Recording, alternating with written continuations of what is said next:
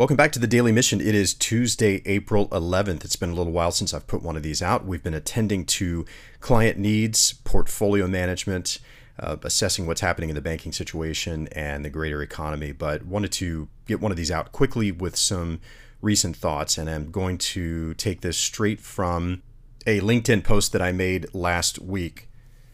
The mother of all bubbles. Here's your too long didn't read. We are set up for a major risk event.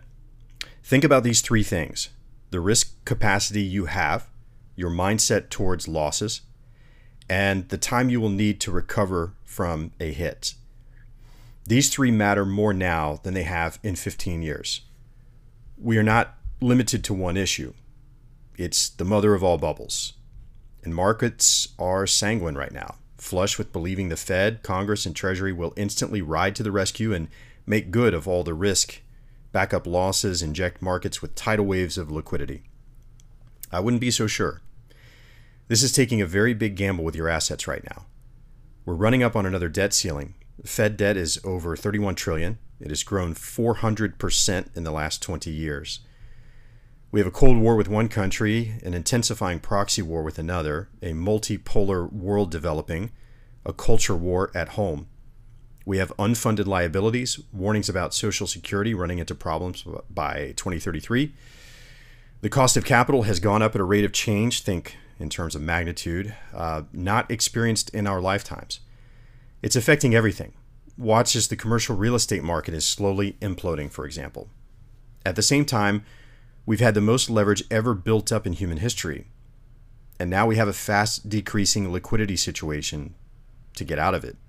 That's a big squeeze. That means the ability to exit risk has and is narrowing. Yes, there's a cliche of markets climb a wall of worry, which by the way dates back to the 1950s. However, unheeded warnings and complacency do not have a place in proper risk management. It has never been more important, in my opinion, to understand risk, how to measure it, how to mitigate and manage for it, when to take it, when not to take it. Now, I had an attached chart that shows the difference or spread between the yield on the 3-month U.S. Treasury bill and the 10-year U.S. Treasury bond. Now, the chart would only run back to 1982, but it still shows you what you need to see. It's at a 150 basis point spread. What that means is 1.5%. So said differently, the 3-month yield is higher than the 10-year bond yield by 1.5%. In other words, risk return is inverted. Now, since I'm recording this several days after the LinkedIn post, I'll update this to current day, and the spread between the 3-month yield and the 10-year bond is now at 1.61%, so it has widened. This is why I said at the beginning that we are set up for a major risk event. Adding to the concern is the low volume we're seeing in market trading. There's not a flow. You have signs of liquidity issues and crowded exits should investors try to leave all at once in a volatile event.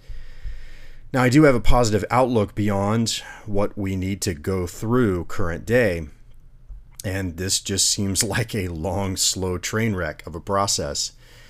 The United States, so long as we can quell the internal conflicts, has a clear path ahead. Positive demographics, positive economic expectations.